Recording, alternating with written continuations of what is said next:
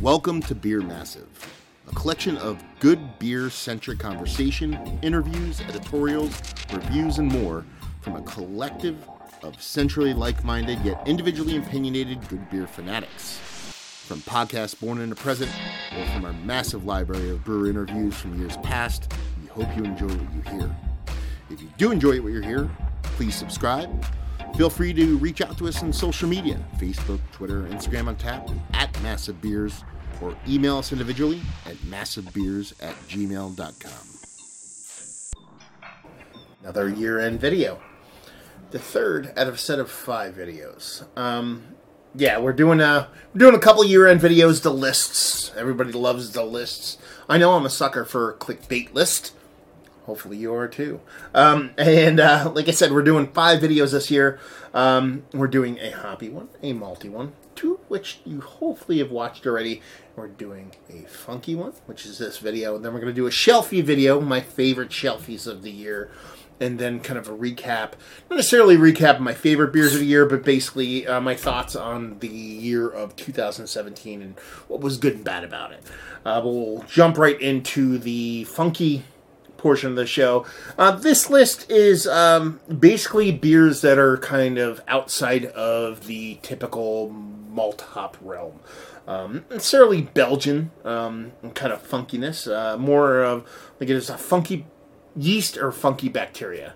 Like I said, it wasn't like, okay, it's just going to be like a Belgian quad or double because it's yeast driven. It's more something that brings a little bit more to the table yeast wise than just your regular kind of bits and pieces and phenolics and whatnot. And just brings a little bit of edge, a little bit of funkiness, a little bit of cheesiness, or a little bit of both, or even more. So here's a list. We're going to do a top 10. A little bit of honorable mention here because I had a couple spill over and I just wanted to mention them real quick. So let's dive into it, see what she's got. As far as what it says on here, honorable mention wise, it has first up Allagash Brewing's Coolship Resurgam Goose, aged in white wine and oak barrels. Listen, it's fucking Allagash. They know what the hell they're doing when it comes to funky beers. I went up to a Portland trip and picked up a couple beers while I was there. You'll find a couple other on this list, probably. And that was one of them. Absolutely fantastic beer. Represented the style well. Funky, tart, delicious, acidic. All the bits and pieces that you'd want in a beer, but not over the top. So, had to include it in the list. Another one was a box I got from somebody, actually. A little beer kind of box repaying me for something I sent out. And that was a Fair State Brewing Cup Cooperative's their Simcoe Sour American Wild Ale. I had some time on it, so the Simcoe didn't shine super well. But all in all, it was a fantastic beer. I liked the way the beer kind of presented itself. It was super drinkable, super chuggable, and at the same time, it had that nice balance between something being a bit funky and being a bit hop forward. Sometimes it can get a little bit too heavy-sided either direction. And that one kind of shone just where I'd like to let it sit. When you're talking about the hops and the funks kind of marrying each other. And the last one was in the same box that it was sent to me. Now, it's Insight Brewing. It's in the halls of the Sunken City. It was a Saison with Sauvignon Blanc grapes. The combination of the Saison yeast combined with the Sauvignon Blanc grapes gave it a bit of a tardy funkiness. So I kind of included it in this list. It just worked for me. It was very similar to some of the hop-forward beers that Trillium does with their kind of wine grape kind of beers, but with that added component of that Saison yeast. It just kind of worked for me, and enough to where I can work it into this kind of funky list that I'm putting together. So here we go. Let's dive into the core of the list, top 10. Number 10 was Blackberry Farms Brett Saison aged in red wine barrels. Listen, red wine barrels, check. Brett, check. You have those 2 components in a beer. You have my attention. But Blackberry Farms was pretty foreign to me. A brewery that I haven't had a ton from, but I saw them on the shelves locally. So, when I ended up getting a box from the brewery, I was lucky enough to get it from them. The beers across the board were fantastic. They're pretty much all Saisons, and they were absolutely fantastically well done. But that red wine barrel-aged Brett one really just did it for me. It had that level of funkiness that just kind of grabbed a hold of my soul, and then had that little bit of or a decent amount of that red wine barrel to just kind of lubricate that sultry side, that little bit of lustful side of me, and kind of just made both ends just kind of work. So that's why that one made it in a 10. Number 9, Allagash Brewing's Grenache Belgian Dark Wild Ale. Listen, this one skewed sweet, not overly funky, but sweet, funky enough and sweet enough to really kind of turn me on. It reminded me a lot of some of the older dry log darker beers. More specifically, their kind of was it their Black Dinosaur, I believe, or it was their Plague. 2 beers I really loved. It was more funky than sour, but the way it played from those kind of chocolate cherry notes with that bits and pieces and heaping helpings of yeasty funkiness. It just was so delicious. One of those other beers I brought back from my Portland trip. So, yeah. Allagash just crushed it. You'll find them all over this list. So, move on to the next one. Next one, Free Will Brewing's Pomegranate Lambic Inspired Sour. This is a shelfie by me. You can pick this up at the little grocery stores. But the combination of it, actually, them throwing a lambic style, even though it says lambic style, throwing a lambic on the beer. And I was kind of had like a little bit of, I don't know, what's the word I'm looking for? Not necessarily high hopes. I mean, I had high hopes for the beer being tasty. That's every beer you go into. But it was more like, okay, you're throwing lambic on the beer. This better show and prove. And it did. I thought it was one of the better beers I had, especially something that was readily attainable by me. And just the way the kind of fruitiness, beyond even the pomegranate saying, the combination of that kind of fruity esters of the yeastiness combined with that pomegranate, and how that kind of funky, acidic, slightly acidic, but not too over-the-top kind of goodness that I kind of expect from lambic beers kind of showed its head. It was pretty damn good stuff. Let's see, next up, Surly Brewing's Pentagram Wild Ale with Brett aged red wine barrels. So, what are we learning right now? We're learning I love Brett and I love red wine, especially when it comes to barrels. I actually don't like red wine inherently. It's just not necessarily a taste I really enjoy. If you give me a glass of red wine, I'm not a big fan of it. But aging beer in it just does something for me. And it had that nice, sprightly, kind of coal-like vibe in that wild ale, combined with this big, kind of rich, kind of berry fruitiness. And then you had that funkiness of that Brett combined with that red wine barrel. Absolutely delicious. Funky Buddha. It's their undefeated Saison aged in Chardonnay barrels. Listen, I am a big fan of Funky Buddha. I know some people might poop on them because they went the way of the AB InBevs. Actually, it wasn't AB InBev. It was Constellation, maybe. One of the bigger places. Let's put it that way. And but I'm still a fan. And their undefeated has always been a beer that I really kind of dug, man. I chugged that beer. I'm a big fan of it. And the fact that they put it in red wine barrels this year, it kind of took off, or Chardonnay barrels, I should say. Made that beer take off. And it had a depth and kind of funkiness and tartness that Saison lacked. The undefeated was Saison on grape must to begin with, so it had that bit of earthy kind of grapiness. You had that Chardonnay on top of that barrel on top of it, just took it next level. And this ended up being a beer that I wish I had an ass ton of, as the thought with a bunch of these beers. So anyway, let's move on to the next one, which would be number 5, which would be Trillium's Permutation Series number 9.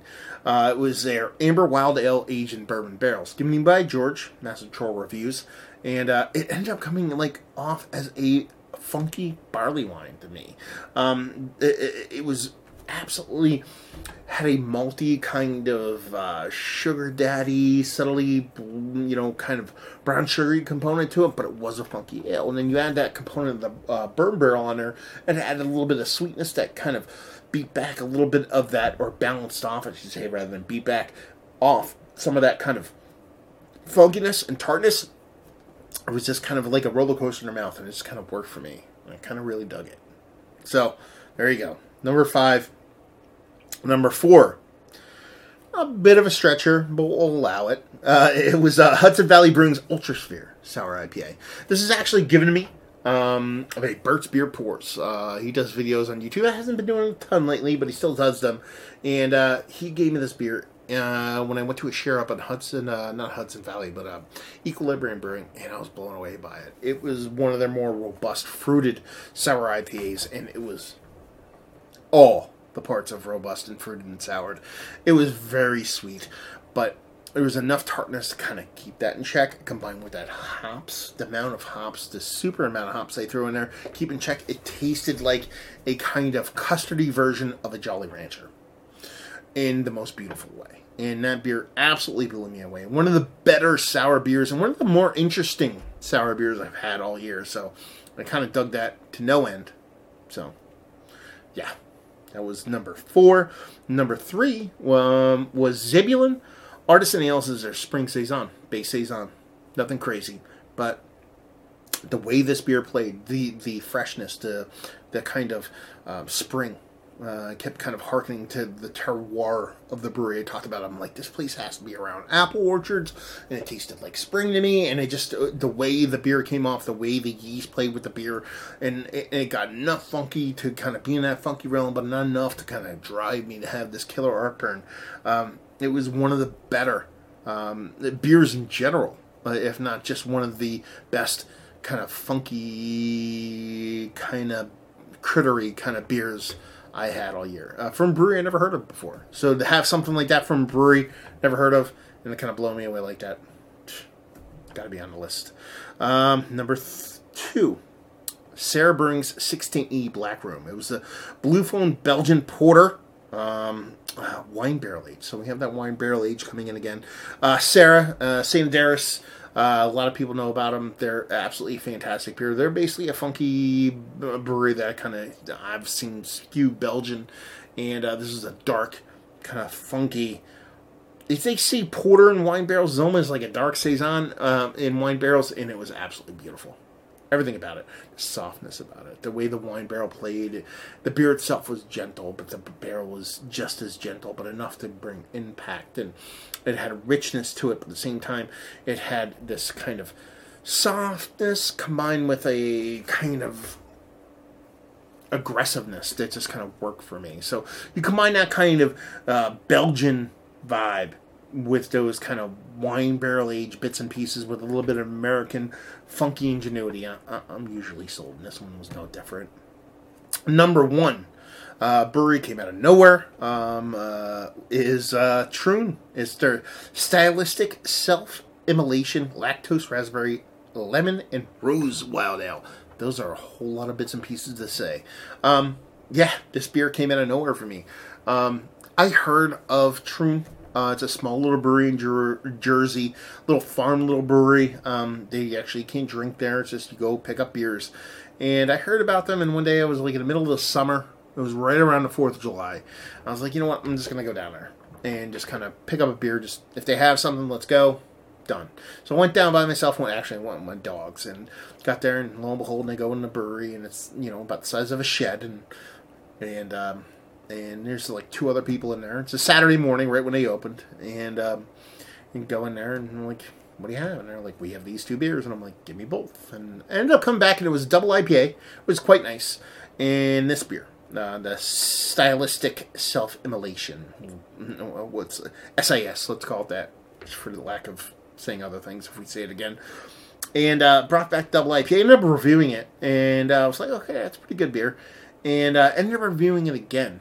And not reviewing it again, reviewing this one a little bit later in the day, when the sun was setting. So if you actually go back and watch my review, and that's the kind of stipulation with all these. These are beers I've reviewed this year. Not beers I've had or whatever. This is things that have been filmed on camera and posted to my channel. Sun's going down. It's not a great video visually, but it just blew me away. The way the fruit played off, the funkiness played off, the lactose played off, every bits and pieces of the beer. It was by far and away not just one of the best tasting beers I've had all year, but as far as I was concerned, one of the prettiest beers I had all year. I mean, the beer just looked pretty. It looked pretty. It tasted pretty. It was absolutely fantastic. I loved every bit and pieces of the beer and couldn't stop talking about it. Lo and behold, weeks later and up until now, you go on a Saturday now and you have to wait hours to get beer at the place. So that's kind of a bummer for me. I'm not saying I'm the one who caused that. I know I'm not the one who caused that. They make good beer. That's why that is like that. But actually roll into a place to where there's nobody around and just pick up a beer and go home and be blown away by it. It was a pretty fun thing to do. Knowing that I can't do that anymore. Well, I can, just not at that brewery. It's kind of a bummer, but you know, it's nice to get there at least, you know, one time like that. So yeah, that's it.